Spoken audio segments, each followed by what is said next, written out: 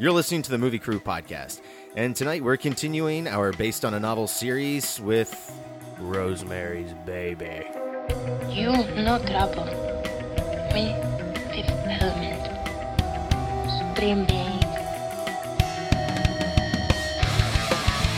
You will be a weapon. You will be a minister of death, praying for war. But until that day, you are cute. Sound off like you got a pair. Yes, I was wondering what would break first. Your spirit or your money? You get nothing. You lose. Good day, sir. God is dead. Satan lives. The year is won. Fill your hand, you son of a bitch! The city is headed for a disaster of biblical proportion. What do you mean, biblical? What he means is Old Testament, Mr. Mayor. Real wrath of God type stuff. Fire and brimstone coming down from the skies. Rivers and seas boiling. 40 years of darkness, earthquakes, volcanoes. The dead rising from the grave. Human sacrifice, dogs and cats living together. Mass hysteria. What's that like to live deliciously?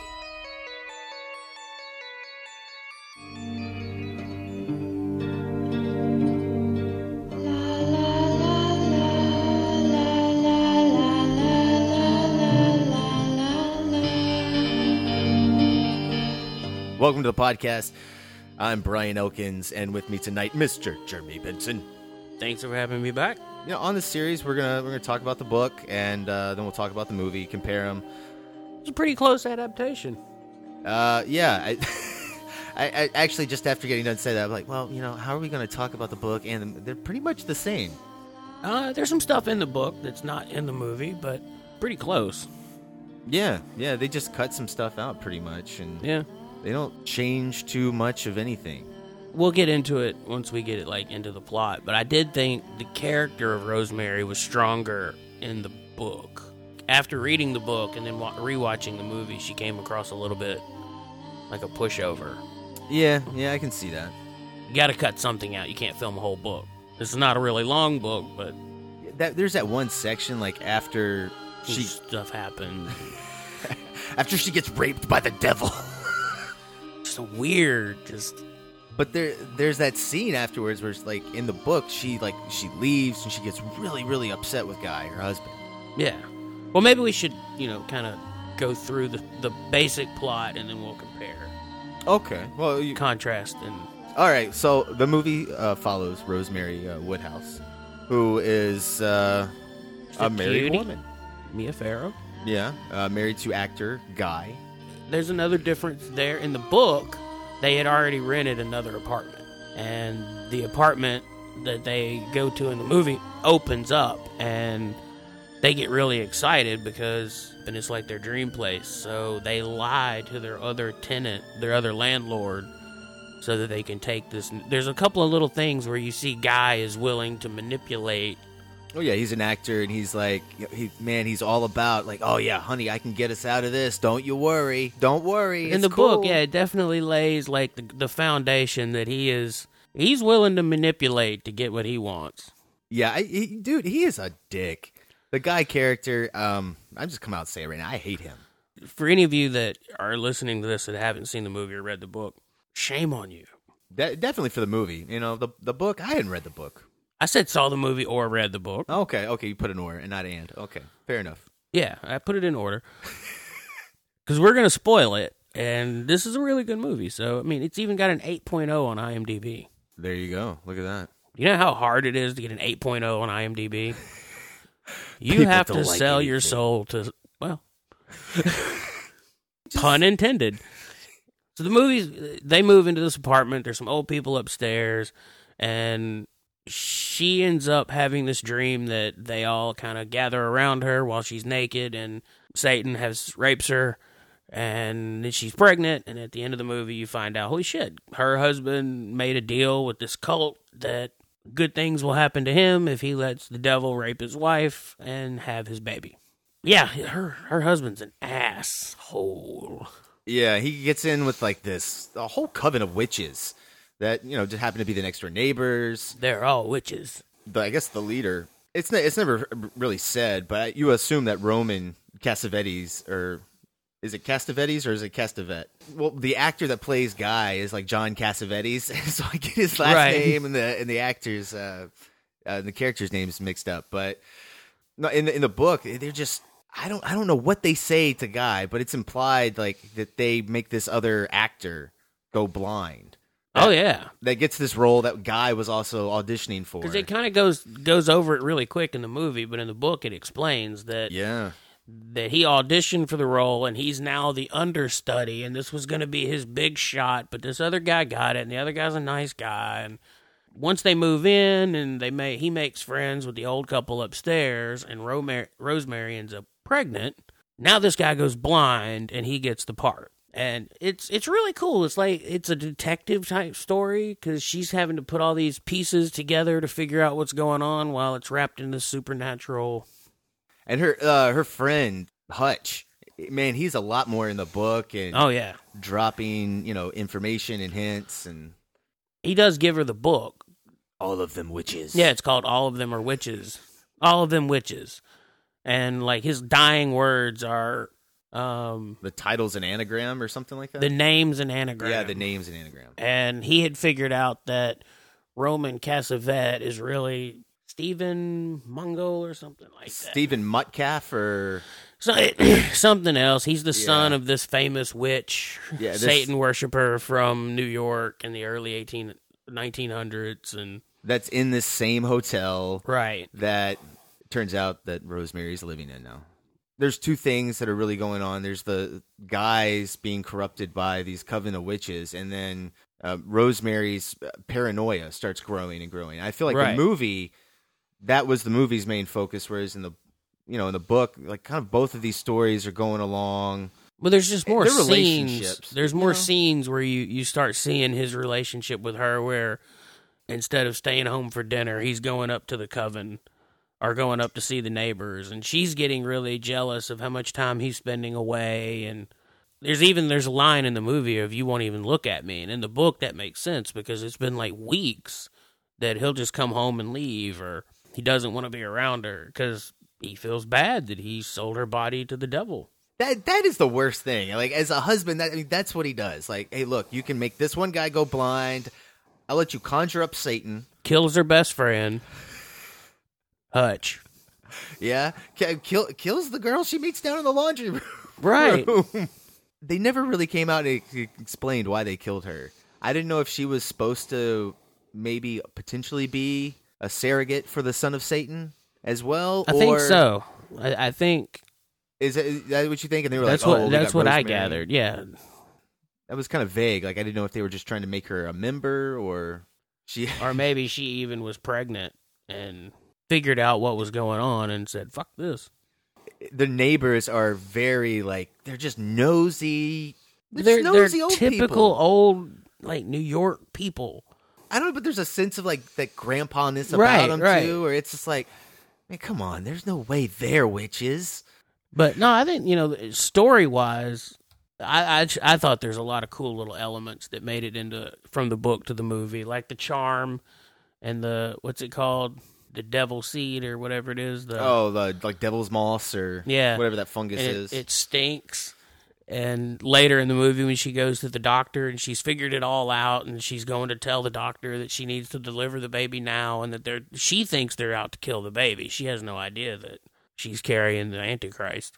And she's there and the nurse is like, oh, you're not wearing your perfume. And she's like, what are you talking about? Shit, that stinks. The doctor wears it too. And she realizes, oh, crap, he's been with that same moss. He's a part of the cult. He's part of the cult. Or the coven, whatever they are. That's the thing, man. Who would believe that story? Oh, yeah, my husband, he's a member of this cult with their old neighbors. Everybody. He's a famous doctor in the city. That's right. Everybody in the book, drops some line oh, Dr. Saperstein delivered so-and-so. Well, of course he's a famous doctor in the city. He's part of the coven. They all get everything they want. If anybody gets more famous than me, I'll just make them go blind and put them in a coma. I did like that. That's how they got what they wanted. It wasn't like they were like had some kind of like genie lamp and magic things happen. It's like, no, we're just gonna make this person go blind. We'll step in their spot. It'll work out. But you got to have like something that belongs to them. Yes. And like I love the scene in both the book and the movie where she calls the blind guy. She just mentions that, you know, she has something of his. And then he's like, "Oh, you mean my tie?" And she's like, "Oh, damn, now I know." The film and the book, they're just so similar. Like, down to like, there's a dream sequence when she's being raped. The old lady makes her a chocolate mousse, but she doesn't like the way it tastes, so she doesn't eat the whole thing. So she doesn't get the full dose of knockout powder. So she's half awake while all this is going on, but she's slipping back and forth between the ceremonial rape and... I can't believe I'm saying that. The ceremonial rape and this dream she's having that in the book it describes that it's with John F. Kennedy and all these famous people. The first time I saw this movie, like, I didn't get that was John F. Kennedy. Dude, I didn't get that either. But when you watch the movie after knowing that that's John F. Kennedy, you're like, oh, they did a great job of casting John F. Kennedy. Yeah, they even have Jackie in there. Yeah. I don't know how many times I've seen this movie. That went right over my head. I was reading the book, and I was just like, I wonder why they cut that out. Then you watch the movie, like, oh, they didn't cut that out. I know, right? I was just like, oh, my God. And it's amazing how many little details from the book, like, show up in the movie, like the painting of the burning church and the towels falling when she opens the closet. The fucking cover of the Time magazine, man. Yeah. Was that an actual cover of Time magazine? I think so. Is God dead? Yeah, I think so. Okay. In the book, they definitely played up. Remember that scene in the movie? Her religion way more in the book, because in the book she's Catholic and she's having her little moments of doubt, and she's moved away from her small town and moved to the big city, and her family doesn't think that's a good idea. They don't trust Guy. Don't blame them. Yeah, the Pope is coming to town, and she wants to go see him, and. That's how you know something's up with Roman for the first time. He starts trash talking the Pope right in front of this Catholic girl.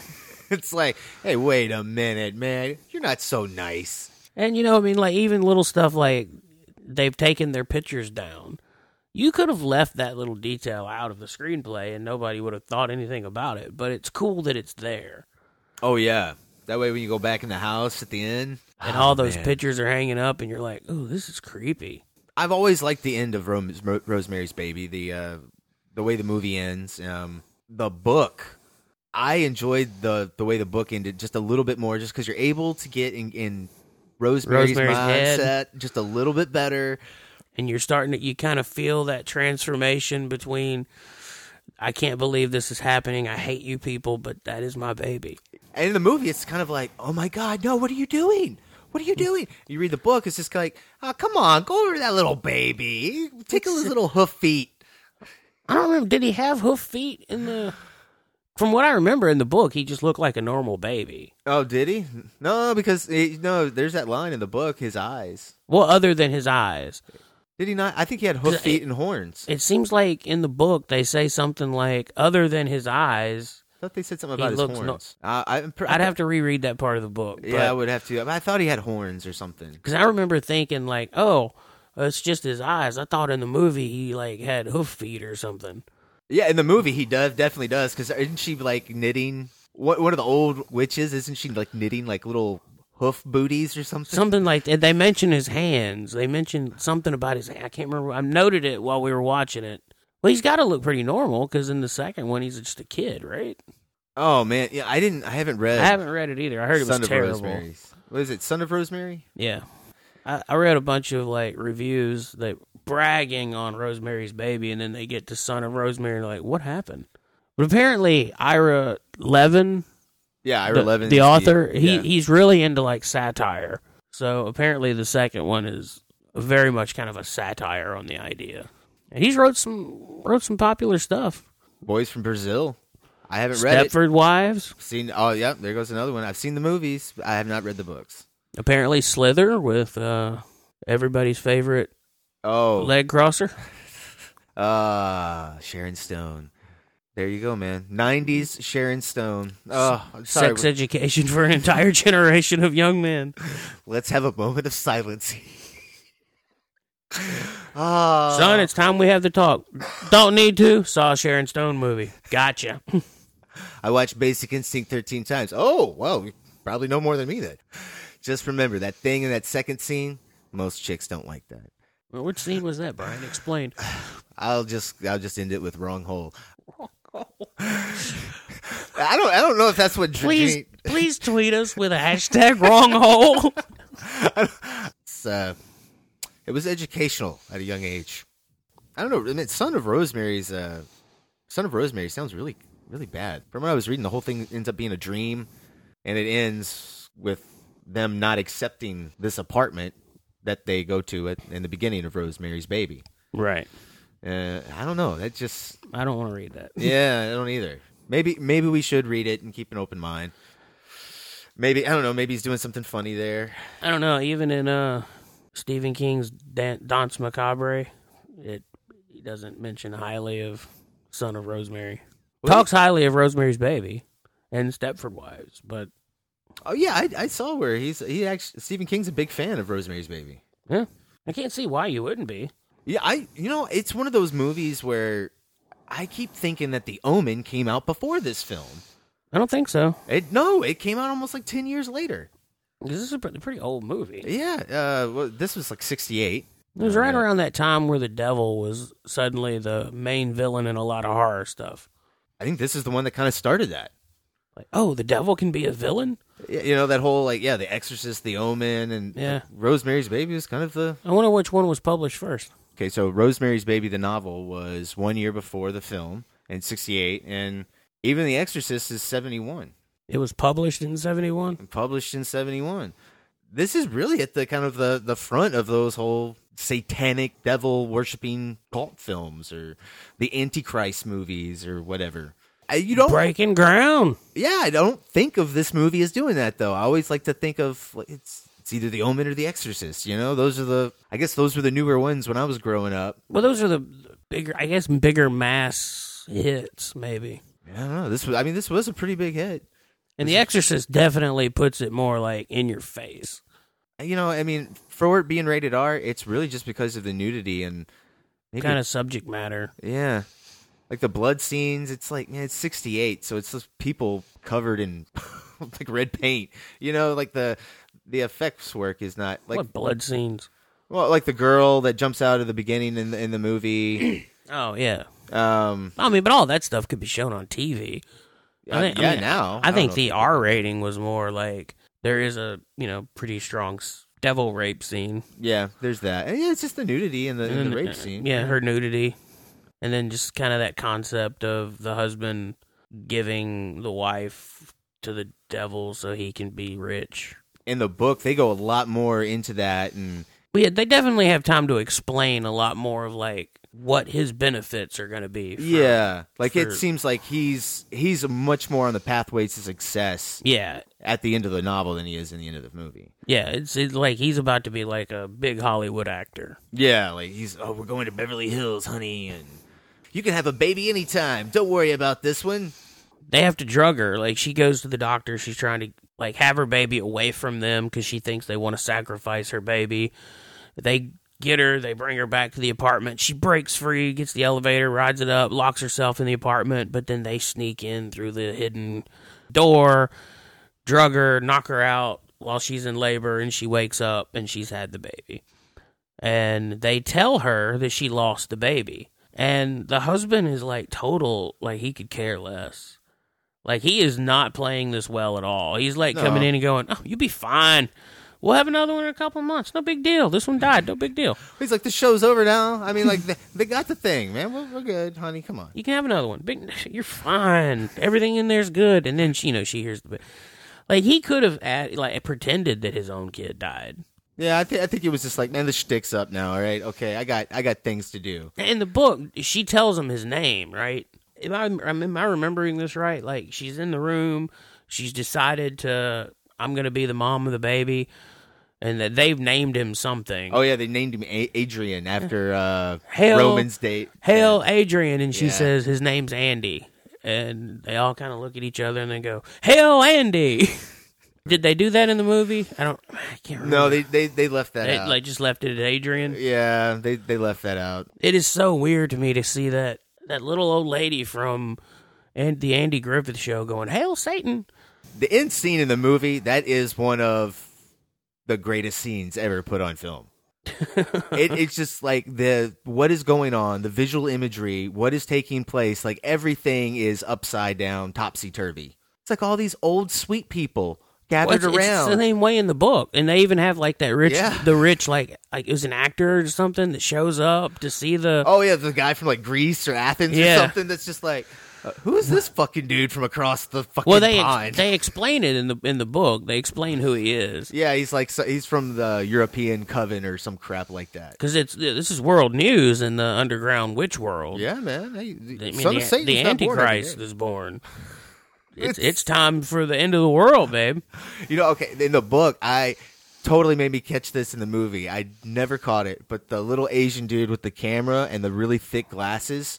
It's so stereotypical. He's just happy as shit, man. Oh, he's like he doesn't do Tickled anything. pink. Yeah, the one time in the book he interacts with Rosemary, he's like pointing at the camera and he's like, "Yeah, can I get a picture? Get a picture." She's like, and it's almost like he's asking her, "Will you take my picture?" next to the little horn thing. Although I do love I love the dynamic between the old lady that wants to take care of Adrian, and now that Rosemary's in there, she does a little childish, sticks her tongue out. Oh man, I forget what her name was. Man, it's like Mary Louise or Laura Louise or something. Yeah, Laura like that. Louise. God, because they do. It's the same thing happens in the movie and the book. Laura Louise is rocking the baby. Yeah, and she's rocking the baby too hard and is making him cry. And Rosemary's sitting across the room looking around at this room full of nutcases like, I can't believe what's going on.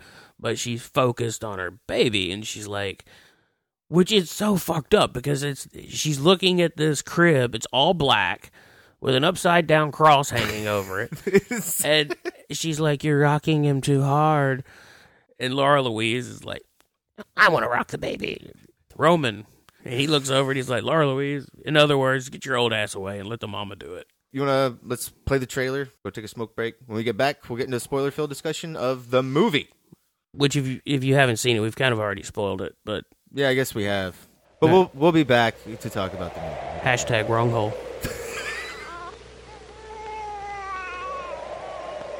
Paramount Pictures presents Mia Farrow in a William Castle production, Rosemary's Baby. Co-starring John Cassavetes, Ruth Gordon, Sidney Blackmer, Morris Evans, and Ralph Bellamy.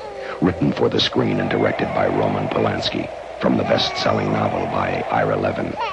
Suggested for mature audiences. All right, we're back. That was the trailer for Rosemary's Baby. Gotta love those 60s trailers.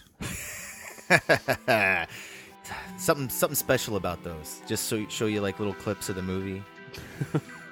Not like the 50s ones where they would like show you a clip from the movie and then throw text all over the screen. Big braggadocious text. The most frightening film ever made. All right. So, Rosemary's Baby. Hashtag wrong hole. Roman Polanski. Speaking of wrong hole. Polish filmmaker. Man, we've never gotten to talk about this director. This is one of my favorite directors, man. He's one of those filmmakers. You look at his body of work, he just had that run in the 60s and early 70s where I think he did Fearless Vampire Killers, then he did Rosemary's Baby, Macbeth, and Chinatown. I don't know if those are all in those order, but those are like all right there back to back. And man, that's just... Dude's lived an interesting life. Yeah. Now he's had some problems here. I mean, when you're actually tied into the Manson family killings, whew. His wife Sharon Tate was in Fearless Vampire Killers, or pardon me, but your teeth are in my neck. I believe is the full title. She's actually in that. I think that's. I don't know if that's where they met. Yeah, I'm not 100% sure if they met on that, but I know they worked on that. Yeah, fucking Manson family murdered her, and that was a shame. So what's your take on the whole? He's banned from coming. Like what the whole. Dude, statutory rape case. I don't know. That's just such a weird case. Because I'll be honest. I've never really delved into it. I don't really know the details of it. I've heard him say that he thought she was 18. Yeah, well, I think the 100% facts are that he took this 13-year-old girl to Jack Nicholson's house, and I think Angelica Houston, who was dating or had just broken up with Jack Nicholson at that point, showed up at Jack Nicholson's house. Roman Polanski was already there. The 13-year-old girl was there, and they left. And I think they went back to his place, and after that, it's all speculation, but I think she did say that he took advantage of her. Well, then why is he not allowed in the country? Well, when they were handing the sentencing out, he left. He just fled the United States, and he has never set foot back in the United States since then. I think that was like in the mid-'70s. And there was something about the judge. The judge was going to let him off if they cooperated, and he wasn't going to do any jail time. But then I think the judge wanted to make an example of him. He had the possibility of actually getting up to 50 years. And I think he just said, screw that. I'm out. But the case was brought up again, like, what was it, 2004 or 2008, somewhere in that ballpark? I mean, she's still standing by, like, the same story? She is, but she got really pissed at the media because they drug all this stuff back up. I think when he was in France in, like, 2007, he was being held for possible U.S. Deportation? Extradition. Extradition, that's the right word. You give us time here, we will find the right word. Baby steps, man. I think Whoopi Goldberg came out on The View and was like, no, we shouldn't. I think that was her on The View. There was somebody that was like, we should allow him to come back and we should just drop all this stuff. And it got brought back up in the media spotlight all over again. And I think she was like, the media has actually ruined my life more than Polanski ever could have. So, it's just a whole big mess of a situation. And I'm a big believer in that you're innocent until proven guilty. If there was a trial and he was proven guilty, then you can't go around sleeping with 13-year-old girls. No, that's not cool. We don't here in the United States. We're not cool with that. I mean, hey, I'll stand by the statement. I've seen 13-year-old girls when somebody went, dude, she's 13, and you're like, what? Well, I really hate it when people are like, well, the age of consent in other countries is different. I'm like, well, that's great, but you're not. It didn't happen in the other country. I know, right? It's like it happened in the United States. The dude ran. Cannibalism is legal in some countries, but you don't hear that as a defense much. Jeffrey Dahmer didn't get up and go, there are tribes in Africa that... Dude, that would have been awesome. If he was he was like, look, man, I was just trying to get in touch with my Brazilian rainforest roots. I bought some piranhas in a tank, and I was just feeling very rainforest. Can we sidetrack off of Rosemary's Baby real quick onto a side movie related? Sure. Some trailers have come out recently. A whole bunch of stuff we haven't even talked about, man. Yeah. Some good ones, like War of the Planet of the Apes looks amazing. Oh, dude, I am so excited about that. I got really excited about the It trailer. That looks really great as well. Yeah. Is that going to be in 2 parts? Yeah. The first part's going to be the kids, and then the next part will be the adults. Okay, so they're separating it that way? Yeah, there's 2 trailers, though, that I don't know how to take. Well, I can go ahead and say one of them is probably the Justice League trailer. The Justice League trailer. And the new Transformers trailer. Yeah, no, that may be the worst trailer I've ever seen, man. I don't know if I'm going to go that far. But that's bad. As far as like capturing a tone, I'm not sure where it's going. Well, it's a complete 180 from all of the rest of the marketing for the film. Well, and not to mention, you have like the main character in this trailer, who looks like a side character in all the other marketing, is breaking the fourth wall, talking directly into the camera about girl power. And hey, don't you fight like a girl, Benson? Probably. You should fight like a girl. Yeah, dude, that trailer is bad. I do not like anything about it. At one moment, it seems like it's a trailer for some cute little movie about a kid with robots and some post-apocalyptic. And then there's like a serious shot, and then there's this other kitty shot. I don't know. It didn't make me like interested in seeing the movie. Every other scene in the trailer feels like it belongs in a different film. Even like when Mark Wahlberg's like at the end yelling at the Dinobot going, put that down. I mean, it's cute, but it doesn't fit with like the other trailers. I don't know. I don't know how to take it. Maybe I need to watch it a few more times.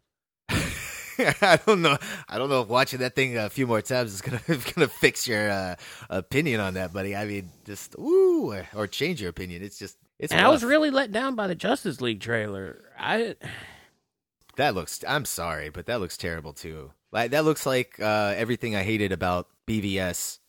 And if you remember, we weren't haters of BVS. Like we sort of stood up for it. Yeah, like everything that I didn't like in BVS, that I thought if they left that out of BVS would have been better, is like now in this double time. Why does the Justice League look so black and dark? I don't know. Why is the sky like so black like that with all the clouds? I don't know. Like, does the sun never come out anymore? Yeah, does it take place in the Mad Max Fury Road world? No, that's a beautiful landscape. Why does it look that way? Like, I kind of understand it. I mean, I can get it, like, if it's all like night shots, but even if it's for a movie that you're not really that excited about, like, emotionally, the trailer, like, evokes something. I literally watched this and almost forgot I watched it within minutes of seeing it. It evokes nothing. Why does fucking Cyborg look so goddamn terrible? And you have a budget of like $300-some million. Like, how? I remember you calling, and I looked at the poster, and I was like, I don't think he looks bad at all. But I hadn't seen the trailer yet. But then when I saw him in the trailer, I was like, wow, this looks weird. Yeah, it looks like his face is floating. Like, on top of that metal, it does not look like it's part of his body. It doesn't. I don't know. It's if anybody has an alternate opinion, like, please hit us up on Twitter or something and explain what we're missing. But I don't think we're missing anything, man. I mean, that just looks terrible, dude. I haven't looked online. Is the consensus online that?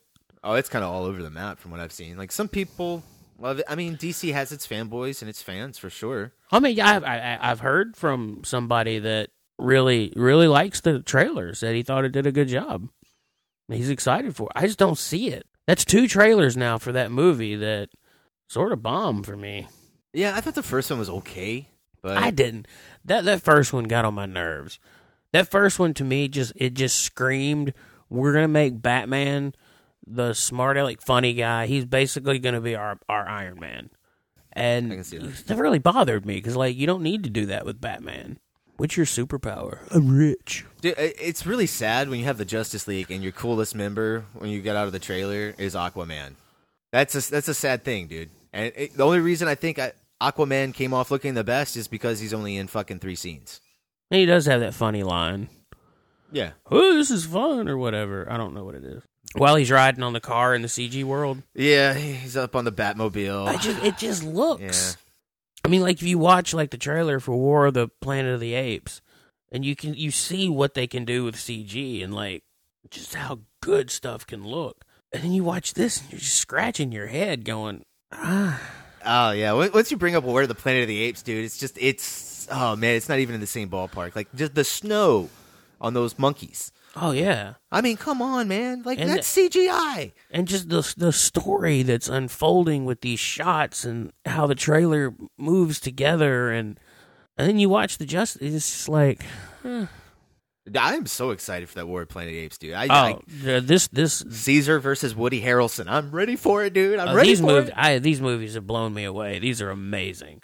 I love Matt Reeves so much too, and I just was really hoping that, like, Warner Brothers knocked it out of the ballpark with Justice League, and from what I'm seeing, I am not a fan. No, dude, I'm ready for this. I almost wish they would just reboot. I'm ready for it. Just stop it. Just stop. Let Matt Reeves make his Batman movie. Let's have that, and then let's just be done. What about if they let Matt Reeves make a Batman movie and then, like, he continues the Justice League in a different direction? I mean, maybe. I have never been let down by his stuff. No, I haven't either. I think he's he's great, man. He's got such a fucking good eye and just a good sense of, like, pacing in a story. Oh, yeah. You know, his storytelling is excellent. Yeah. Like, Dawn of Planet of the Apes, man, is just, like, where that speeds up and slows down. It's just everything. And the emotional hits and the betrayal and the Oh, like with Koba hands down. and, yeah, man. hands down. Great storytelling. It's going to kind of suck that Koba's not going to be in the new one. I'm going to kind of miss him. There's a shot of somebody that looks a lot like him. Yeah, there is. Maybe he's not dead after all. And oh man, yeah, I'm excited for that. And it looks like one of the gorillas like ends up betraying. Yeah. Oh man, I like that. I see. Those movies are so good. Justice League, not excited for it. So it fell flat for you too. Yeah. Well, I wouldn't say it fell flat. My jaw dropped. I just don't understand how you spend this much money and get something that looks so shit. Anybody listening to the podcast hasn't figured this kind of dynamic out between the two of us. Brian's much more of a technical, what visually you were seeing on screen guy. And I'm much more of a, storytelling. I want to know like story and how the emotions or whatever. And I agree that what is shown just looks bland and uninteresting and at certain points bad. Yeah. No But excuse for it. I can look past that if what I'm being shown evokes some sort of like excitement or feeling of threat that these guys are going to have to fight the ultimate villain and they're coming, some excitement, some drama. Man, I mean, I've already given up hope for that though, for this film series, man. It doesn't do that at all. Like I showed it to my 7-year-old. You show a Justice League trailer to a 7-year-old who loves Justice League stuff, they should be popping their head off. She literally looked at it and went, Wonder Woman looks cool. Have you seen the Guardians of the Galaxy trailer? And then she shows me that trailer on her little phone. I have a lot of high hopes for the standalone Batman movie, but this is even like making me like dread to even see the first images from that. I'm just kind of done, dude. I like Batman. I've always liked Batman, so I'll go see it. I like Batman. I like Superman. Superman's not in this trailer at all. But yeah, he's not. He dead. Well, I don't. But what? See, that's the thing. Like you already know they're gonna bring it back. Well, yeah, he's gonna come back at some crazy moment, and it's gonna ring so fucking hollow, and nobody's gonna give a fuck.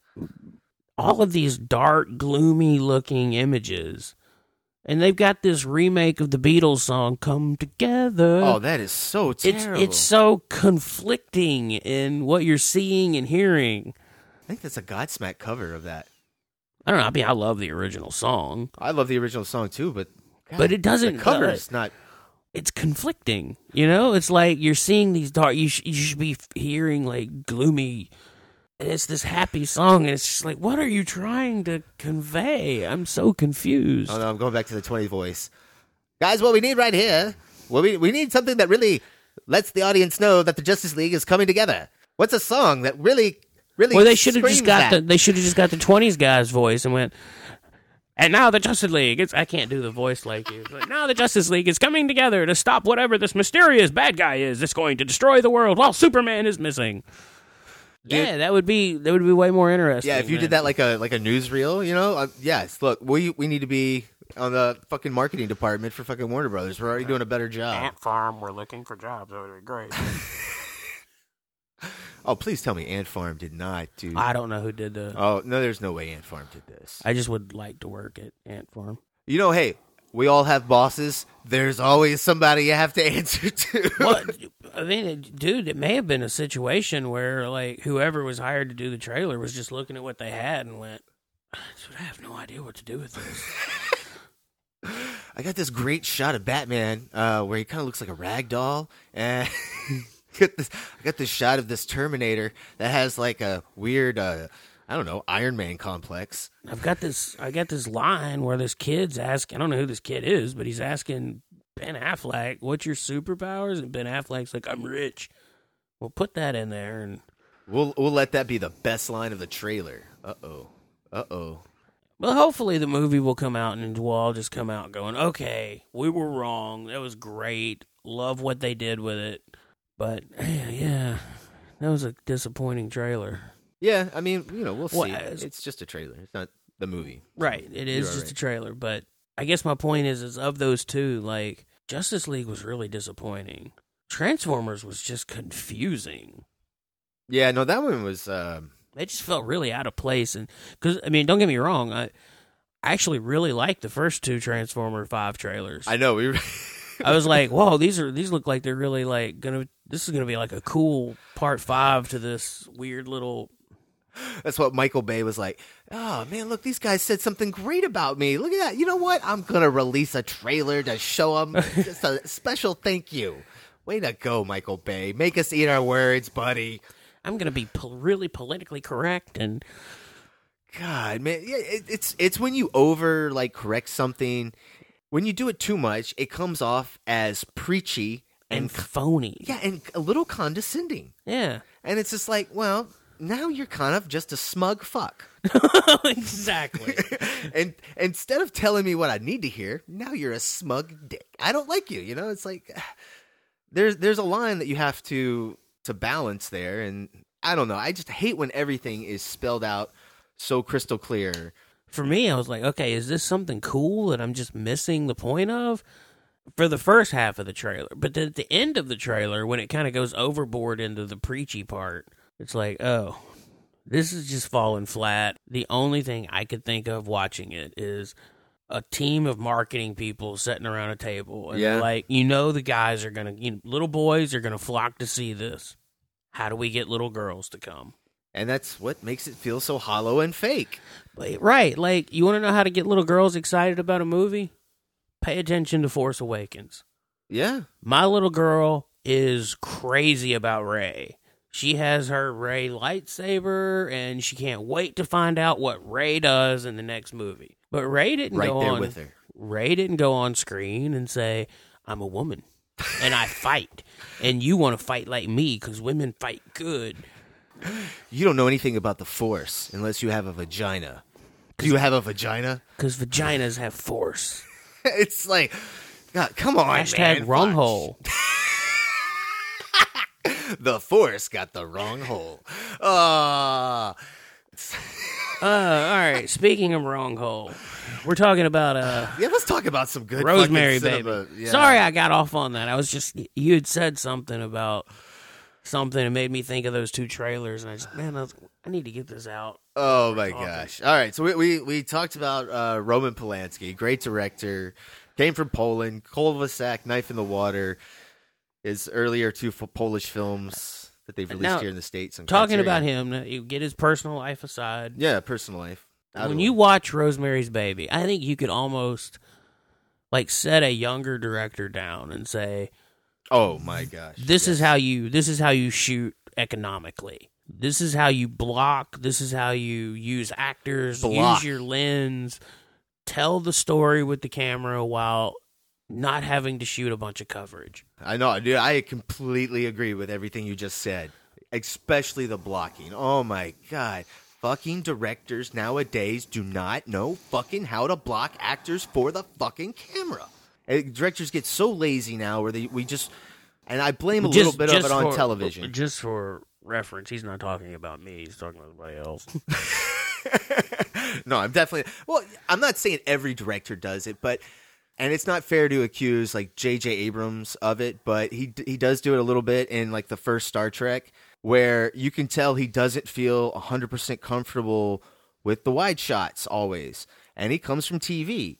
And you can see that he cheats a lot with where the actors are in space by just knocking out a lot of close-ups. Well, there's that, especially if you have unlimited money, I can see where this would become a fallback. But no, it's that mentality of, well, we make sure we get a lot of coverage so we can cover everything and get good takes and exciting edits. And yeah. When, sometimes it's really cool to play it out and let the actors come in and out of focus and move here. Well, it's a lot harder, right? Oh, yeah. Because your actors have to move at a certain point. They have to hit their marks at a certain time to make sure that they're in focus at this part. And when they move back there, the focus puller has to pull. And not to mention, you have to explain to them, this is where I want you to be. Yes. I mean, it's a lot easier to go in and go, okay, guys, let's see what you got. And then look at the camera crew. Okay, where do y'all want to cover this? When you start, filmmaking and you get your daily shots down on a piece of paper and everything, and you look at it, and usually you can just tell about how green somebody is right away because they're like, hey, man, why is there only 20, 25 shots on here? That's what we're going to get done today. That's it? Oh, brother. Do you know how much work? Like, everybody has got to be on the same page at the exact moment to get that perfect shot off. And, yeah, it takes work, man. Takes time. Yeah. Definitely, easier to blow through a scene to say, okay, we're going to have a static wide or a slight moving wide here, and then we're going to go in and get close-ups, and we're out. Going back to where you're talking about, like, the setups, and you watch the scenes in this movie, you'll watch, and it'll just be like a giant master that's on a dolly that'll move around the characters. And when Polanski cuts and gets inserts, he's showing you something. Yeah, it's for a different angle for a reason. And it's like we're seeing something from somebody else's point of view. We're switching here to get this piece of information. And I use the word economical because, on one hand, it feels like you're going a lot faster when you're shooting all these different setups, and because you're moving, you're doing stuff. You're not hung up on that one shot. But in reality, if you just hang up on that shot and you get that shot perfect and you get the information you want in it, you're done. And then when you do cut away, it means more. I don't know. It makes your edits really important, too. Yeah, when you cut to her picking up a knife, that knife means something. Yeah. The moment it first jumped out to me the first time I saw this movie was when she lets Roman into the apartment, when Hutch is in there. Rosemary opens the door, and she notices that Roman's ears are pierced. Yeah. And it's this shot, and it's kind of over Rosemary's shoulder, and you can see Roman, he's kind of like snooping in, like, hey, who's there? Is Guy home? Blah, blah, blah. But it's a very purposeful cutaway. Yeah, and when she turns around, and you get her close up, and then it cuts to, and you see what she sees, the pierced ears. And it's just like, man, look at that. That's just, it's smart, it's quick. They got her over the shoulder and her close-up all in one shot from her turning around because they blocked the actors. You got 2 shots because you moved the actor, not because you did anything else. I mean, just, and there's definitely 2 philosophies to directing. And I've seen people do both, and both, have their merit. I've seen let the actors show you where they're going to go, and then you shoot around it. And I personally prefer telling the actor where you want them to go and try to get your shot that you want. Well, that's weird that a director would say that. That's so bizarre, Vincent. Well, I mean, not all directors would say that, but the way my brain works, that's better. I can't always do it because different circumstances, but... Yeah, it's weird you bring that up because, like, Polanski is very much like, this is where you're going to be. I need you to be in my shot right here to get this because this is what I want. The actor that plays Guy, John Cassavetes, I don't know. I want to say he's the originator of mumblecore, but he's one of the first guys that let the actors dictate where the camera's going to be, kind of like Woody Allen. Right. Or it's just like, we're not going to put so much emphasis on shots and stuff. I'm just going to set the camera up over here, and we're going to let the actors do their thing. And he made these, and he did so many of these like little indie films, kind of like the Steven Soderbergh of his day. And I was talking to a director who works out in L.A., and his philosophy is bring the actors in. He'll rehearse with the actors, with the camera crew watching, and then once the actors go out to get in the makeup, he'll turn to the camera crew and go, okay, we're going to cover this in a wide. When they move over here, we'll get, he picks his shots out based on what the actors do. I guess I don't think that way, because to me, like, I'm seeing the movie before the actors are even cast, so yeah, I want to see that shot. Like, I've written it so that this shot is for this reason. I feel like you got to have some money, though, in order to do that. To be able to, you know what I mean? To have the time on set to pick your shots out. Like, man, most of the things I do are, more in the low budget scale. So, so much emphasis is put up on, let's get the camera up. Let's get going. Let's get this first shot out. Let's get our day rolling.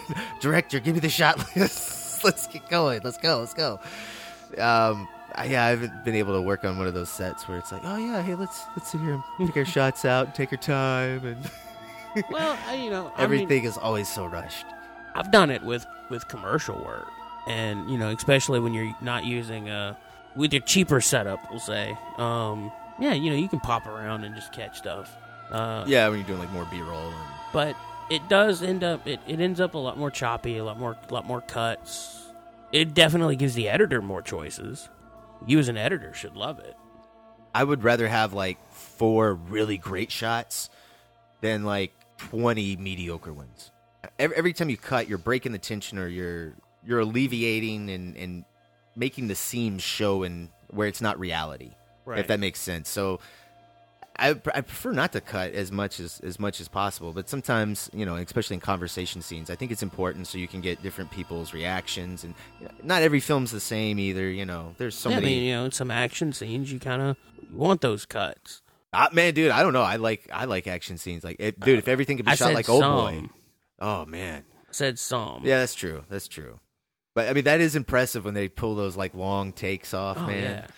I don't know. I like that kind of stuff. I know it's cheesy and a little gimmicky, but see, I love it when it's fun. Like, especially if I'm watching it with like my wife, and I see that it's all one shot, but she doesn't notice it. Because, like, to her, it's just, you're watching a movie. Like, she's not paying attention to the shots. Yeah. So, like, the opening of the last James Bond movie. Oh, yeah. Spectre. Like, we watched the movie, and then I was like, what did you think of that amazing opening shot? And she was like, what do you mean? And I went back and showed her, like, until the camera cut, and she was like, I didn't even notice that. Because to her, like, once it focuses on him, then her brain did the cut, I love it when they do that kind of stuff. And that goes into editing, too. Like, when there are cuts but your brain feels like it's seamless, then it's been shot well and edited well. Oh yeah, absolutely. But when you start noticing these cuts, and I mean, I'm not like saying that in our last movie there's scenes where you can notice cuts because we were shooting around certain problems. Well, I mean, some of that too, like we were even doing flashbacks and that, so it's like those. Well, that stuff you're supposed to notice. Yeah, like we meant you to notice that stuff. Exactly. I'm talking about, like, I'll give a little behind the scenes story. We were just talking about action that's seamless. We had our actress running across a creek in the mountains. Writing it, you're wanting her to run. It's one shot. You're gonna run with her across the creek, never thinking about these rocks are gonna be slicker than snail shit. There's all kinds of crap and algae on them. We could not get a clean run across that looked fast and fierce. Right. So you end up like an old lady going across the creek is what it looked like. Yeah, that intensity of I've got to cross this creek now is gone because I've got to keep myself from breaking my face. And it's not her fault. She did take a good couple falls before we went, okay, we're going to break this up. But at that point now you're having to shoot to create the action instead of shooting the action. No, yeah. I mean, that's one where, like, editing is used for those. It's used to solve a problem, and I think that, too, also, like, helps wrap up the tension, too, in that scene. Like, cutting more, But what I'm saying is, like... gives you that adrenaline pump. What I'm saying, though, is, like, that's a moment where you're noticing the edits, and it doesn't feel as smooth as it would have if it was just, a steady cam across the... I don't know. I think when you're cutting on those actions, it adds to the chaos, Like, you're getting glimpses here, you're getting glimpses there. It's kind of like... And we definitely tried to use it in moments of, like, chaos. And I like to think of it like when you're in a chaotic situation, your adrenaline is pumping, and you know how, like, your head is like you're like a bird, where you're just, like, snapping and looking at this, and you're looking at that, you're looking at this because you're in a panic mode, and that's what you want there. You want that almost like, I'm looking at things like a bird, and... I don't know. That's a terrible analogy, but I get what you're saying. Yeah, you understand what I'm getting. But I brought it up just to say that I'm not. I have done this, but I prefer it when you can capture what you're talking about and the action in one kind of cool. It's almost that seamless. You don't even notice that it's cutting. It's. Oh yeah, that's a good caveat, though. I mean, we should put that out there. It's like, when we talk about rules and things you do, it's like. That's not the case for everything all the time. And a lot of times it's just our opinion. Well, yeah, filmmaking is about choices, and there are no wrong or right choices. They're just ones that you make at the end of the day, and people like them or hate them. Just going back to the beginning of this conversation, inspired by Rosemary's Baby. This podcast brought to you by Everything But Rosemary's Baby. Some directors prefer to block their actors and get these shots where. Some directors prefer to let the actors do what they're going to do and shoot around it. That's a choice. Yeah. You probably watch 10 movies and love 5 different ways of doing the same thing. Oh, I think the whole thing that brought us up on that was the John Cassavetes and Roman Polanski. And these guys did not get along on set. Exactly what you're talking about. 2 different styles of filmmaking on one set. And one just wants to do different things and explore and move around. Whereas Polanski's, no, you need to be here, you need to hit that. And They had some conflicts on the set. Yeah, I mean, it came up on this because, watching the movie, I was impressed at how much he brings you into Rosemary's world. Oh, yeah. With these, just very economical shots. And then later, he's building tension with the same thing, like when she's in the phone booth and the guy stands behind her and you don't know if that's the doctor or not, and you're waiting for him to turn around, and instead of him cutting to like her hanging the phone up and her POV, and you're just on her with this dude behind her, and then he turns around and it's not the doctor, and I love that, man. It's just this one shot, and there's so much tension in it. And the guy just turns around and smiles at her, and she's just like, "Oh, thank God, fuck, you're not Dr. Saperstein." And it's just it's using that frame to tell the story. That's kind of where I'm getting at. Is anybody that's wanting to learn how to tell stories with the camera, watch this movie. Like you can really see how to use a frame and how to use camera motion and blocking actors to get visual points across. I think Polanski is really, really good at this. I think this is like his first film where he started developing his film language, and just for and getting his shots like that. While we're here, we use this term a lot, cinema language. Do you want to explain what you mean by that? Well, I mean, it's your cinema language. I mean, that's your shots, and it's how you tell a story for cinema. Using the camera. Yeah, using the camera and because there might be people out there that don't know what you're talking. These aren't silent fucking films, asshole. Well, I did get an email, and I was actually going to bring this up at the end of the podcast, where somebody actually wrote us an email that I thought was great, where they were asking. We got a good email? Yeah, it was a really good question. What counts? What do you consider to be a close-up, a medium close-up, and a wide? Where does it fall in terms of an actor's body? How do you frame, and what is considered a close-up? That was a pretty interesting email. Like extreme close-up. What would you consider an extreme close-up? I would usually, if I'm calling for an extreme close-up, it's like I want eyes and nose, or maybe just an eye, or. Yeah, that's what I think. Now, do you like shoulders in a close-up? Sometimes, yeah. It also depends on the frame width too. If you're going full, 185, then you're gonna have more. Yeah, you'd have more vertical image to work with. Whereas in 235, I like framing people's faces. It almost asks for it. Yeah, but you're still gonna get probably top of shoulder, but top of shoulder, not. See, I would almost consider that a medium close-up. I consider medium close-up from like breast line. Well, if it's breast line, I would call that a medium close. Yeah, that's definitely a medium close. But see, I would never use the term medium close. I would just go, I want a head and shoulder. I want a head and shoulder. Head, shoulder. Let's make sure we get the puppies in. Although I don't like that shot, so I don't ask for it a lot. Yeah, medium close-ups are kind of. Oh, they're so vague too, because a medium close up, like asking somebody to frame that, like literally, they will. Your bottom of your frame can be from breast to neck almost. Yeah. Well, I guess to shoulders. I mean, you'd have to include the shoulders in a medium close up. But then you got the next one up is a medium shot, which is I don't know, is that waist to head?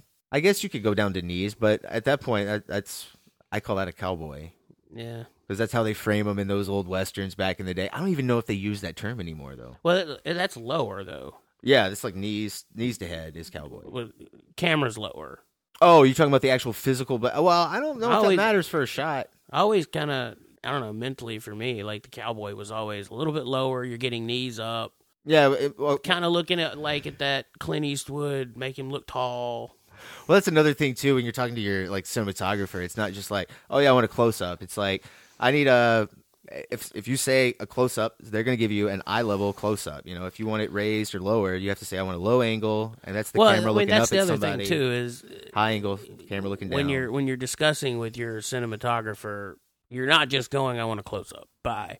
Like, it's a sort of lazy way of doing it. I don't know, man. I've actually seen some directors like, that's whatever. I mean, in my experience, like...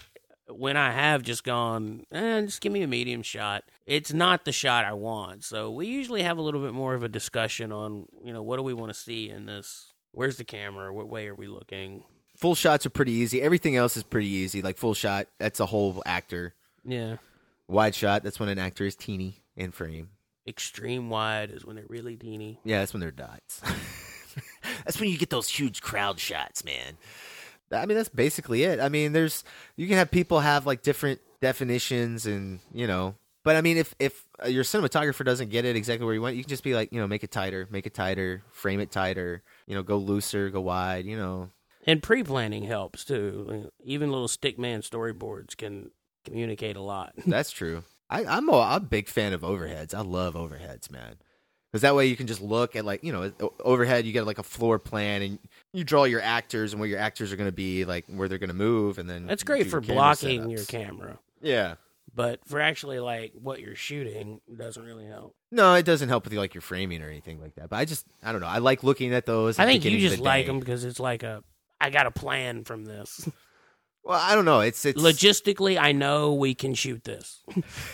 It's just, I don't know. It's easier for me to look at that and just be like, oh, okay, I know exactly what you're shooting and where they're going, and I can see all that. Sometimes in storyboards, like where I'll get confused is movement. You got to follow the arrows. Well, you can follow the arrows, but like if they don't draw out like exactly, I'm like, okay, wait, is that person?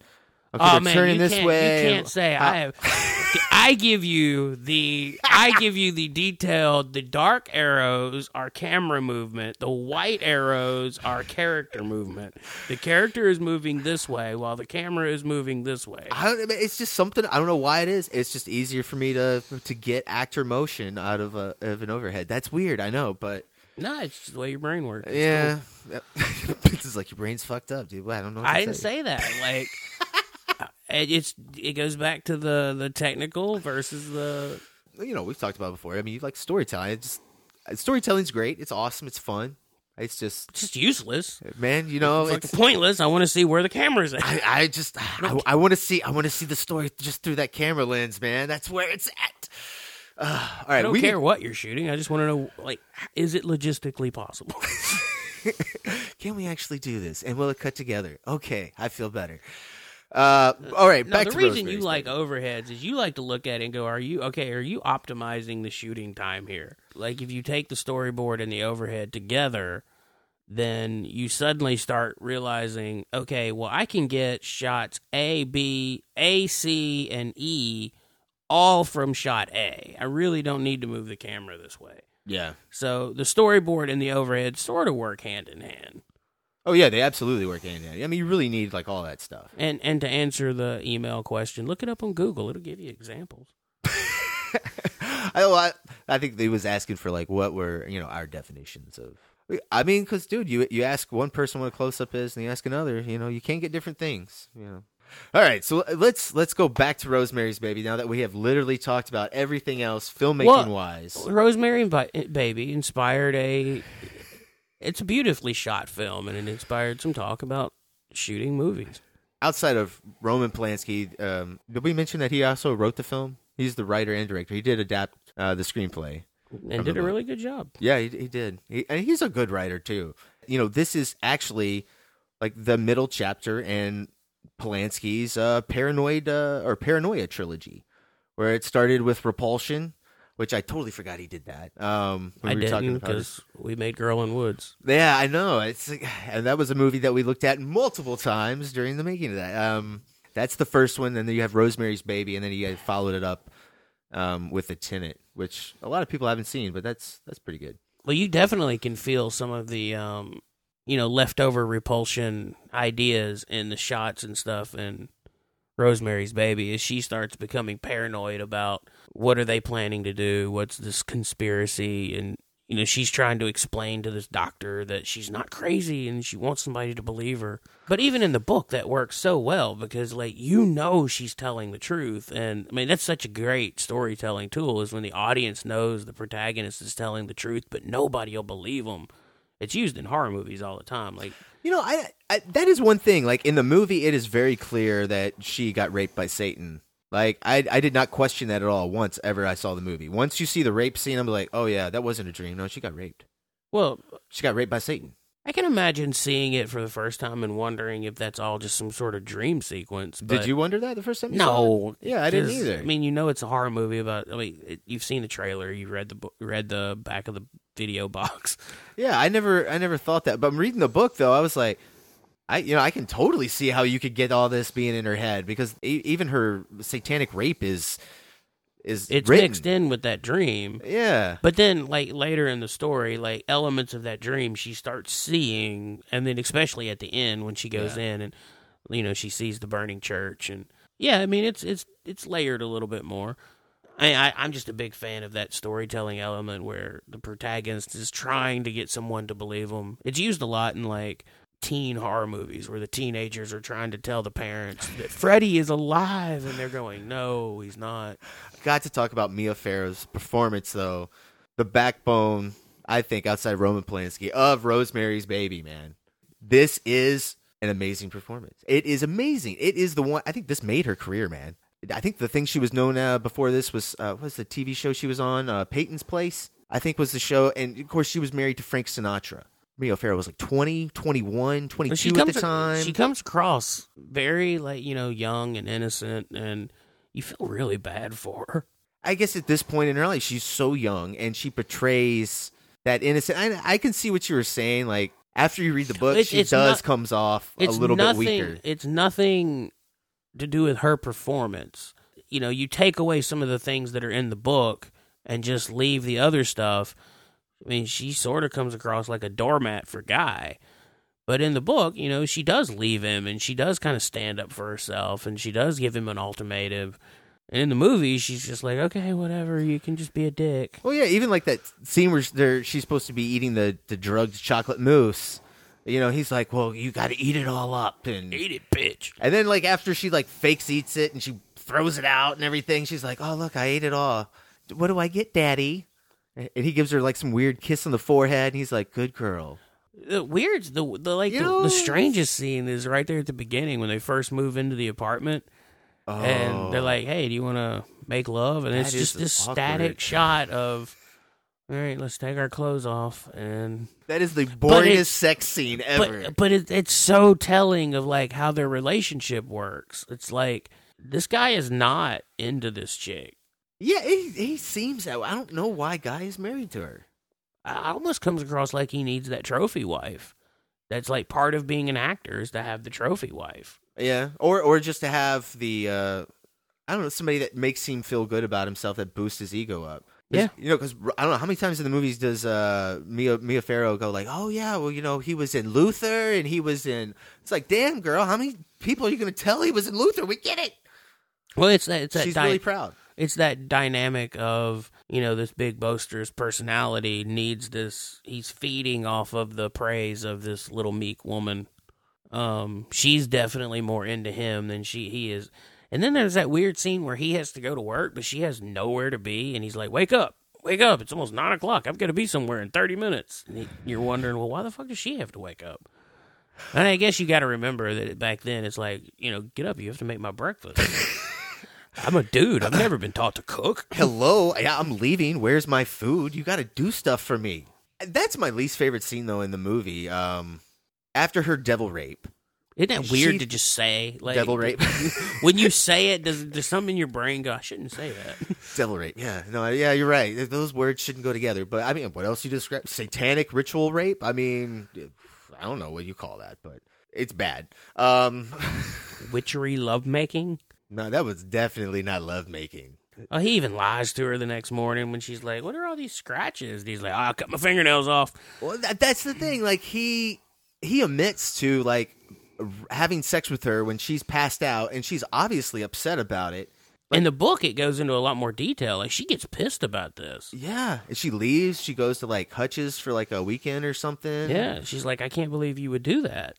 Yeah. In the movie, she's just like, oh, okay. And that's one thing where I like, yeah, that's too much of a pushover, man. You should have a little passe on that. Yeah, you should have done something. I was watching, noticing it. Like he never does anything for her. Like he's there to play block for anybody else talking to her. Oh yeah, Guy's a total dick. I mean, just a total. And he tries to make up for it by like getting her flowers and all this other crap. And it's just like. But if you watch like the scenes that follow, like he doesn't help her at all. Like he's all about him, man. Oh, he will help her if somebody else is there. Then he's all like, "Oh yeah, let me." But yeah, but it's only when like Hutch is there. Yeah, like they did a really good job of balancing. I mean, he's basically acting. That's the thing. That is one line I liked in the book where it's like, "How do you know when an actor is telling the truth?" You know, and it's like she wrestles with that a lot, and I mean, I thought that was pretty cool. It's like, oh, that's a good point. Like, how could you, like, if you're paid to be another character and lie to somebody, and that's all the time? Yeah, it's like, well, lying would be real easy for you. I hate the guy character so much. I think you're supposed to. I know, he's just the worst, though, man. He's the deceitful, lying dick. Like, how could you do that to your partner? Because he doesn't love her. She's just there to satisfy this part of his ego. Yeah, he just comes across as the biggest self-centered douchebag. Like, even the Coven members, at least they care for the baby. Like, he doesn't even care about the damn Antichrist. Like, he's not even in it to, like, they're in it because they want to bring about the end of the world and the satanic devil thing. Yeah, the people that are causing the apocalypse. They have a purpose outside of themselves. He doesn't. Even sitting there with the Antichrist in the crib across from him, his explanation to Rosemary is, they've promised us so much stuff. Like, we're going to be so rich. And when she spits in his face, dude, that is the most fucking... I would fist pump the air every time I see him. Just like, I just want her to pick the knife up and just go to town on that motherfucker. Oh, because he looks so disgusted. Like, God damn it, bitch! Did you have to spit in my face? The satanic people are not going to care. They're like, just bring the blood over here. We can rub it on the baby. That's true. That's so creepy at the end too. When I think it actually starts dollying into her as she goes up to the crib as the baby's crying. She wants to go and soothe it. And then that lullaby, I think it's Mia Farrow actually doing the lullaby, the la la la la la. And then it just pans away and you're like, goes to the exterior of the hotel. Something my brain played tricks on me. Like, for some reason, I always remembered her looking down and seeing the baby's eyes. Oh man, it's because of that line she delivers. It's because of that cut-in of her remembering the devil's eyes looking at her. Oh yeah. And, they're telling you that he has his father's eyes. So my imagination created this little baby with contact lenses in. This is the terrific ending. Terrific ending. I cannot say it enough. I love the script. It's a good example of, like, what you can make your audience believe they saw. But the end is so just batshit fucking bonkers, man. I can't get over it. It's so insane. Think about how people in, like, 1960 something felt when they saw it. I know, like, they had to be going, what the... I imagine churches were just packed the next day. Like, that had to be just the most bone-chilling thing they had ever heard. Like, what is this sweet old lady and this sweet old man? Bitch from Andy Griffith just said, what? Dude, I love... She says, "Hell, Satan," like, she's like, "Oh, yeah, hey, good morning, neighbor." It's like, what? And it's Aunt B's best friend. Hail Satan. I love me some Satan. Can't get enough of him. Oh, weird. Like, yeah, it is a batshit crazy ending. It is nuts, man. What have you done to it? What have you done to its eyes? He has his father's eyes.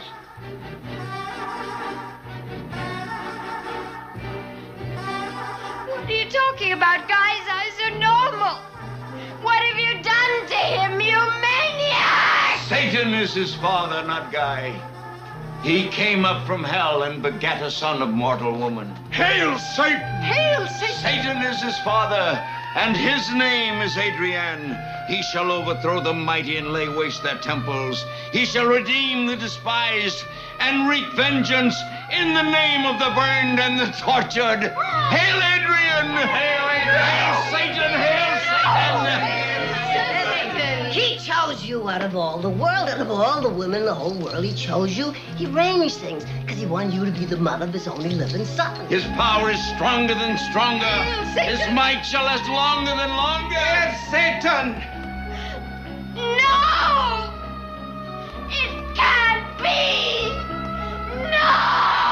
Oh, look at his hands and his feet.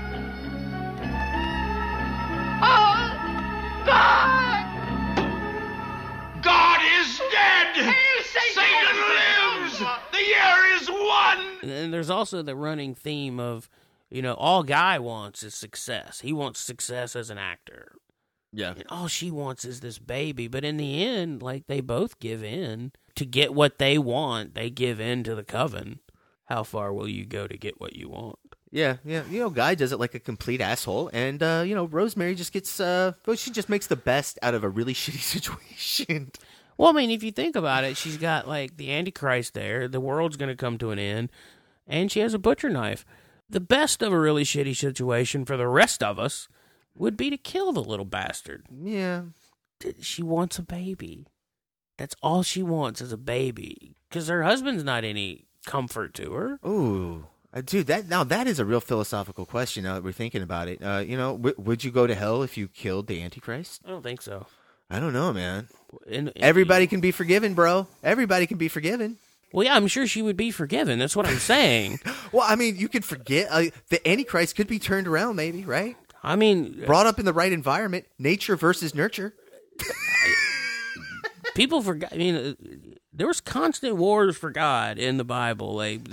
Millions of motherfuckers just wiped off the planet. You get to heaven, you'd be like, you killed the Antichrist? All right, come on in. Dude, there would be some asshole somewhere that would be like, you can't abort the baby even if it is the son of Satan.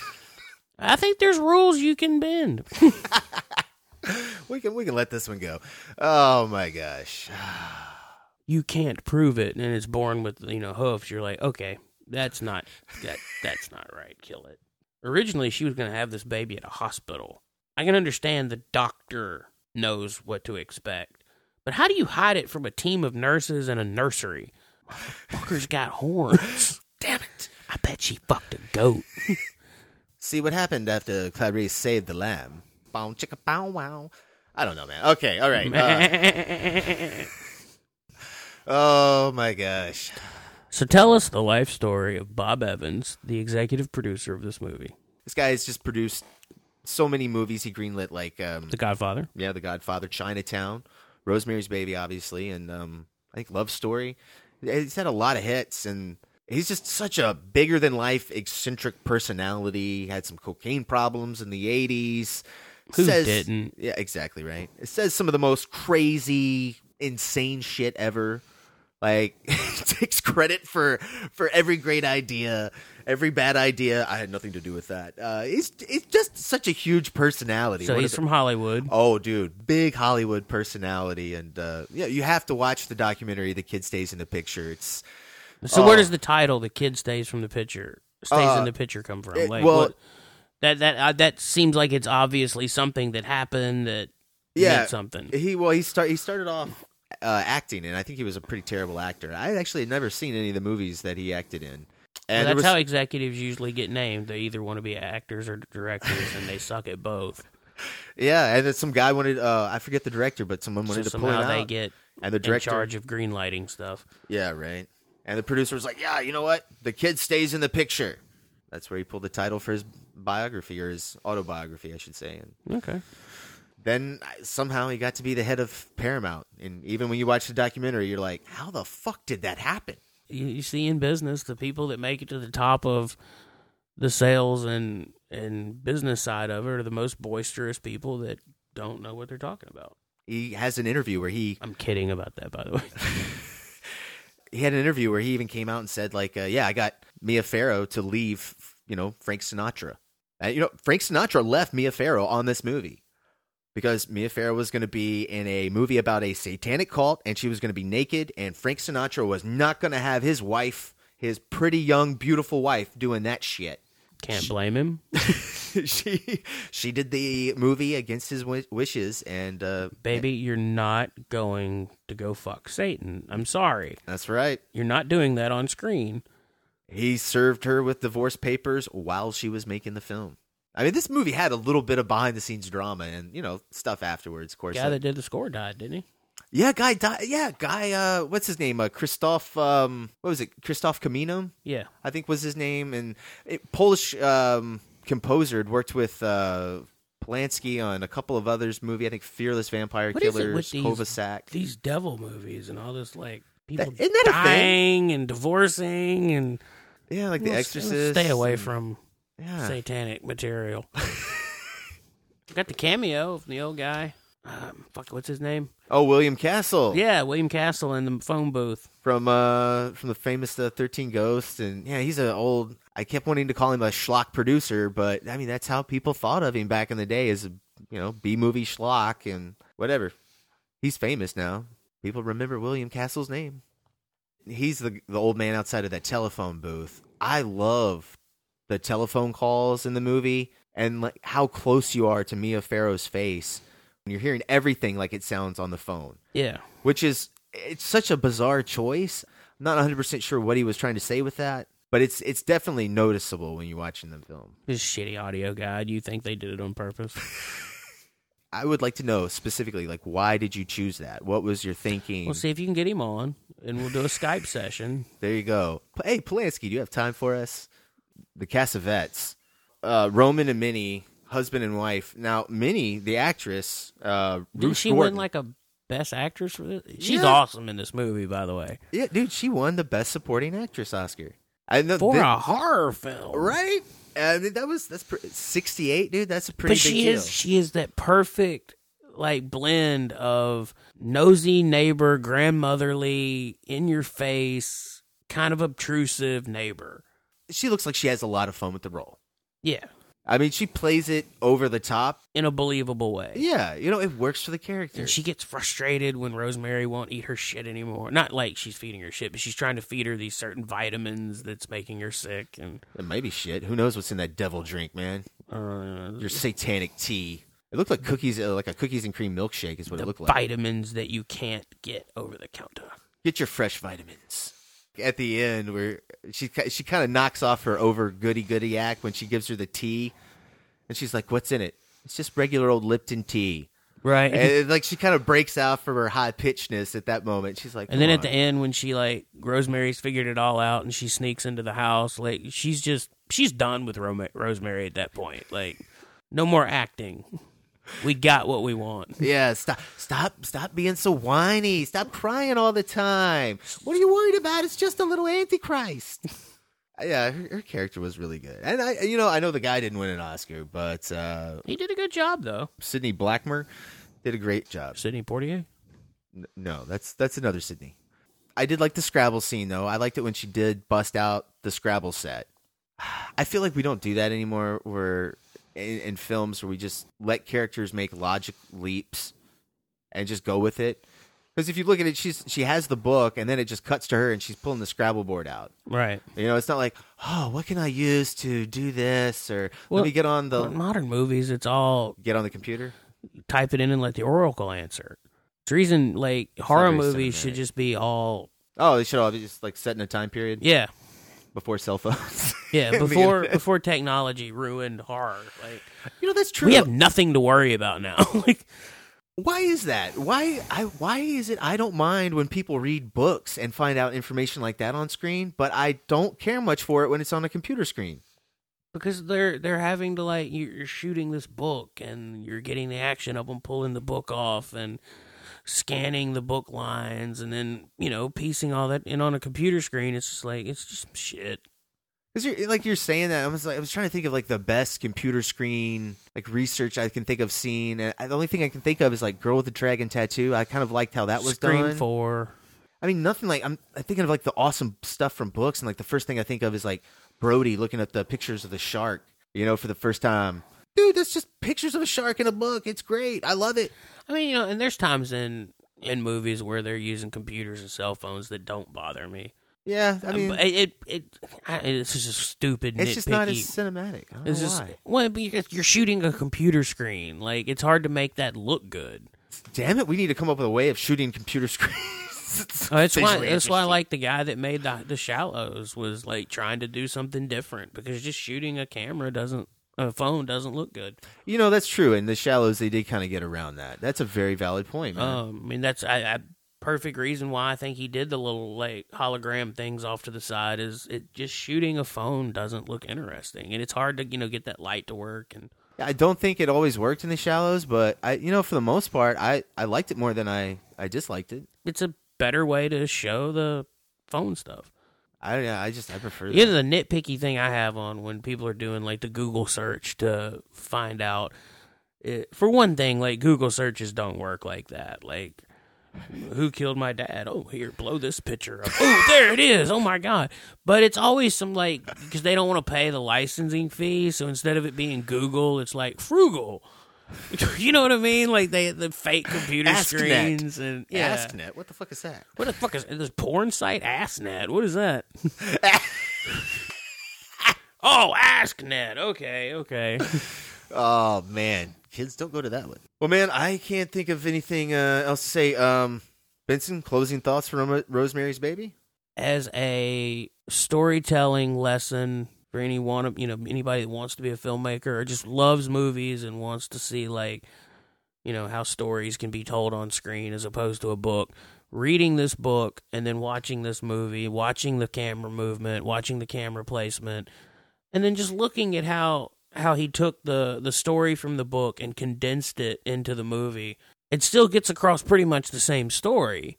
I think it's a pretty good little lesson in film story versus novelization.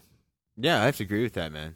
I don't know, reading the book does add a lot to the film. I mean, the film's just so classic, man. It's a movie. I saw the movie first before I read the book, and man, Roman Polanski really, the way he moves his camera, where he's getting these actors to go, the performances of the actors all feel very natural. And even though they're doing crazy things like Hell Satan at the end in this room, it still feels right and natural for even its over the top insanity that it has. And it's so well made, so well directed. The music is really well done. And something else, you'd mentioned that you saw the movie before you read the book. So did I. So I saw the movie first, too. And a lot of times, like, when you see the movie and then you go read the book, like, they're so different that you might have a bias towards one or the other, or in some cases, like, the book's like, wow, this is so much better, and it kind of makes you retro-hate what they did with the movie. But this is like, they coincide together so well. It's worth, if you've seen the movie and you like it, it's worth reading the book. It's not a long read. It's not like reading The Stand, where it's going to take a month of your dedication to get through it. Yeah, no, you can put this Although away my in a wife day. read The Stand in like 3 days, and I wanted to like slap her. Like, how the fuck do you read that fast? I've never read that unabridged one, which is like, isn't that like over 1,000 pages? Yeah, it's like 1,200 pages, and she read it in like 3 days. Yeah, I read the one that was like 800 something. It took me like a month and a half to read that unabridged version, and I'm talking like loving reading it, and I just read slower. And she's like a fucking speed reader. Like, are you just making shit up? Like, are you just skipping? And go, yeah, I know exactly what happened. Yeah, it's something about a baby. Yeah, in the world. Yeah, virus, whatever. Okay, all right, done. Yeah, well, I got the gist of it. Let's watch the movie now. That is a terrible TV miniseries. Oh, now it's not that bad. First part's really good. I guess. And it just sort of drops from there. Actually, now that I'm thinking about it, there were a lot of bad TV. Like The Shining, the one they did for TV was pretty bad. Tommy Knockers was horrible. Although that book sucks. Yeah. That's a hard one to get through, man. I mean, that's just, you're kind of screwed regardless. Yeah, when the cops are there and the Coke machine starts hovering and shooting Cokes, I'm just like, dude, seriously. I think with the Stand miniseries, like, I really got caught up in that first part because it was like, that the flu is going around as the government gathering people up, and now like 90% of people are dead. Like, the story is big enough that I overlook the shitty production quality. Yeah. But then when you get later in the story and things slow down, then you can't help but notice the shitty production quality. I don't know, man. I tried rewatching it not too long ago, and I couldn't get through the first episode. I was just like, I can't. Technical versus story. I can't do it, man. It's not the fact that it looks bad. Like, I can watch bad looking stuff. I mean, I watch Godzilla movies. I can do it. I can do old stuff. It's not a problem. Mick Garris is a terrible, terrible director. I don't understand why he's the go-to guy for that will forever go down as what? Why? Yeah, nicest guy in the entire world. Really awesome guy. I'm just not a very big fan of his work personally. I mean, makes choices I don't care much for as an audience member. That's all. I mean, he just makes very TV generic choices. Yeah, he's definitely no Roman Polanski. If you haven't seen like some of his, haven't seen some of Roman Polanski's later stuff too, I highly recommend checking out some of his later movies as well too. I know we talked about a lot about his earlier stuff, but man, like Death and the Maiden with Ben Kingsley and Sigourney Weaver, that's great. And I think he did another satanic movie not too long ago. What was the name of it with Johnny Depp? The Ninth Gate. He did that. I didn't know he did that one. Yeah, it's not a bad little heart. It gets a little weird at the end, but yeah, no, I mean, I know like a lot of people kind of boycott his stuff because of the court case, but yeah, I guess that's sort of your own personal. I mean, I usually try not to let people's personal life affect. Yeah, I don't how know. I view their professional work. Yeah, I don't know him personally. Like, I mean, you know, Mel Gibson says things about Jews and goes on tirades about women. That's okay. I still love The Road Warrior, and that's not. Well, it's not okay. But it's not going to change my opinion of his work. Well, no, okay. I'm not saying it's okay personally. But I mean, it's, you know what I mean? Like, it's like even when Mike Tyson went to jail for possible rape, it still didn't take away he was the baddest motherfucker on the planet at that time. Yeah, you still enjoyed watching him fight, right? You know, even though he may be a rapist. Although, from what I understand, that kind of came out as he was sort of set up. Oh, really? Dude, I mean, that's the thing with all this stuff. It's so, like, how can you really 100% ever know? Yeah, I mean, you're not there, so. I know. I don't know. I try not to judge people by what I hear in the news, because we're not getting the whole story, so. Yes, let's go ahead and close this out now. You guys have been listening to the Movie Crew podcast. If you guys want to get in touch with us, our email address is themoviecrew@gmail.com. That's themoviecrew. Crew is spelled CREWE, extra E at the end of crew, @gmail.com. You guys can give us a rating on iTunes and Stitcher. 5 stars. We'd appreciate that. Of course, 5 stars. I mean, don't be a dick and rate it 1. I mean, like, well, you can go out of your way to rate us a 1 star. I mean, what an asshole. We didn't do anything to you. I know. We didn't deserve that. Come on. Benson, where can people follow you, sir? On the Twitter machine. On the Twitter? At J. Edward Benson on the Twitter. On the Twitter. Where can I get one of those fancy the Twitter machines? Look it up on your Google machine. Ask your Oracle where you can pick up your Twitter. Ask the Oracle where the Twitter is. And guys, don't forget, you can also check out our film, Girl in Woods. That's on iTunes as well, so that is available to buy and rent, so please do so. It's on VOD everywhere you want to buy your VOD. There you go. And we'd appreciate it. Buy it, rent it. Tell your kids about it, your grandkids about it. We have a great idea for a new one, but we kind of need you guys to buy this one first, or we can't do this great idea that you're missing out on because you haven't bought the other one. That's right. I'm out. All right, guys. So we're going to close out the show with a little bit of the soundtrack here. We're going to play Christoph Komina's Lullaby that opens and closes the film. You guys enjoy.